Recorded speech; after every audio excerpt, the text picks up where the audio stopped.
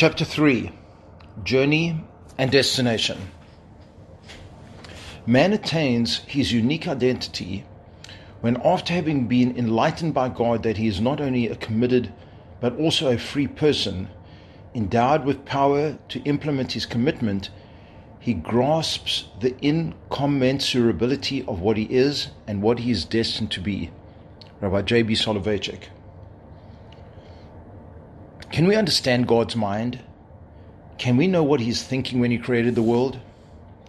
Let's take a step back for a moment. If freedom and meaning are intertwined with connection to God, why would God create us on earth, a place so far removed from Him? The ways of God are further compounded when considering His essence. God is perfect. He lacks nothing. Why should God create us at all? What benefit could God receive by creating man? The very notion of us mere mortals serving as beneficial to God would undermine God's perfection by implying that He needs something. We can solve this dilemma by understanding the parameters of God's perfection. Part of God's perfection is that He is perfectly good. This trait of perfect goodness lends itself to the desire of sharing that goodness with others. For it is the law of the good to do good. Hence, a perfectly good God who lacks nothing must have created man for man's benefit of receiving God's goodness. However, since God is not only good but perfectly good, this will not suffice. God's perfect goodness dictates that He does the maximum good possible, and this implies that He should create man to share as many of His attributes as possible. This would make man as close to God as he could be. But there was a catch with this idea. For there's one attribute that appears to be non-transferable. God is a bestower of good, an active creator of good. Man is a passive recipient of that good. How can man possibly share this attribute of God's goodness if man's very creation and existence is the receiving of good? This creates a tension, for without the sharing of this attribute, there would be a fundamental difference between man and God, a vast chasm that would appear to be unbridgeable. This would implicate that God's giving is restricted, like a classic catch-22. His very giving transforms His creation into a limited receiver, closing the gap between God and man. To solve this dilemma, and to enable man to be a creator of goodness, God would need to provide man with the ability to choose equally between good and evil. Choice would become a defining feature of human dignity and completeness. If man chooses good, he is allowing for the creation of goodness by dismissing evil from staking its ground, or vice versa. Hence, man becomes a creator of good in his own right and is close to God in this respect.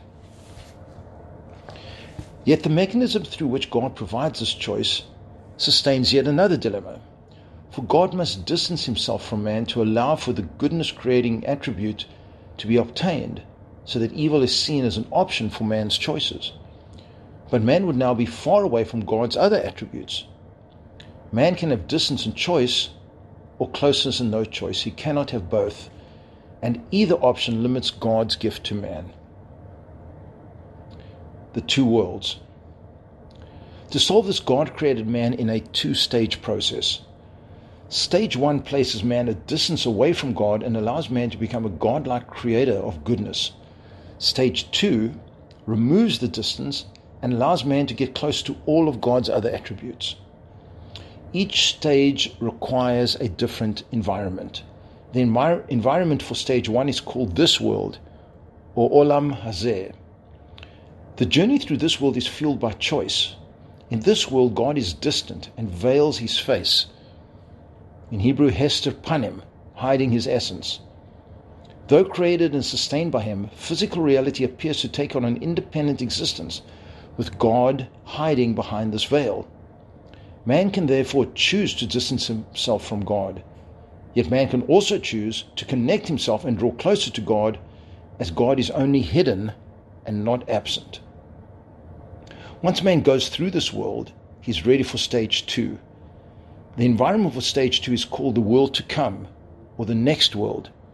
In Hebrew, Olam Haba. There is no choice in the world to come. The reality of God will be so clear that no alternative will present itself. In the world to come, we will continue to grow, constantly getting closer and closer to the infinite God. However, this growth will not be determined by our choices.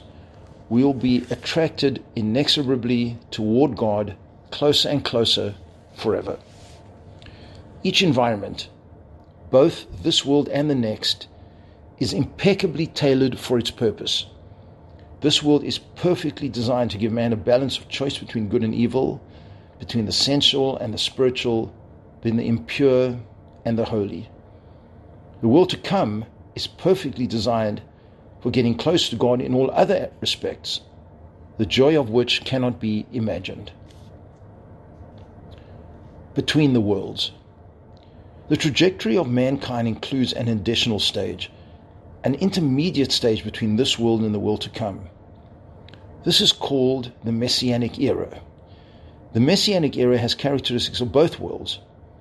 The laws of nature will still function, economies will run and be developed, science will progress, and there will still be different nations and peoples, each with a specific contribution to make. However, during this time, man will have such an acute sense of clarity about our purpose that there will be no viable alternative to following that purpose. Although we will still have the capacity for choice, man will not be attracted to anything other than connection with God. As Jeremiah put it, no longer will man teach his friend, nor man his brother, saying, "Know God," for everyone will know me, from the youngest to the eldest. In the Messianic era, the entire history of creation will be brought to a state of holistic completion, what is known as the Tikkun HaKlali, the repairing of our fractured world.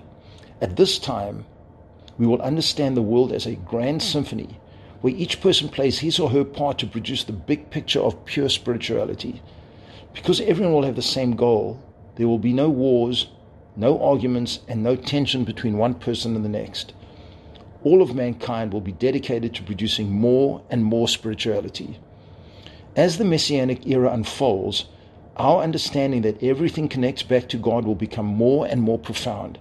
We will look back on all history and find that even when and where he seemed hidden, he was in fact completely behind all that happened and existed. Destination before journey.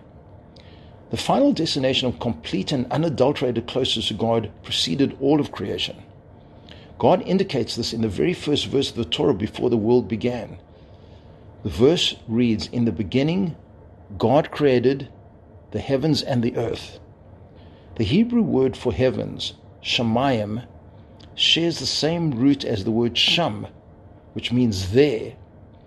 This suggests that the heavens are the ultimate there, the destination and goal. The Hebrew word for earth, eretz, is etymologically related to the word rutz, which means run, alluding to the purpose of the earth as the place in which we run and advance toward our goals. With this insight, the initial verse of the Torah translates as, "In the beginning, God created the goals toward which man should aspire, as well as the means to achieve those goals." The chronology of the verse states that the heavens, or the goals, were created before the earth, or the means. God knew at the outset why he was creating the world. We too must know at the outset of our journey of life why we were created. For if we don't, we remain clueless as to where we need to go. Or to paraphrase the Cheshire Cat's wisdom from Alice in Wonderland, if you don't know where you are going, any road will take you there. The great Kabbalist of Safat, Rabbi Shlomo Alkabetz, referenced this concept in his famous composition, the Lecha Dodi song. The Kabbalists were known to go out to the fields surrounding Sfat as the sun would set on Friday and sing Lecha Dodi to usher in the Shabbat. One of the stanzas concludes by saying, "The end of the action was in the thought at the outset." God knew at the outset of his thought what the end of his action would be. On the Shabbat, when we take a step back and get our goals right, we too have an opportunity to see the horizon, the goals that will guide our actions, the vision that will propel us forward. That vision ought to inform everything else we do. As Michel de Montaigne, the French Renaissance philosopher, put it, the great and glorious masterpiece of man is to know how to live life in purpose.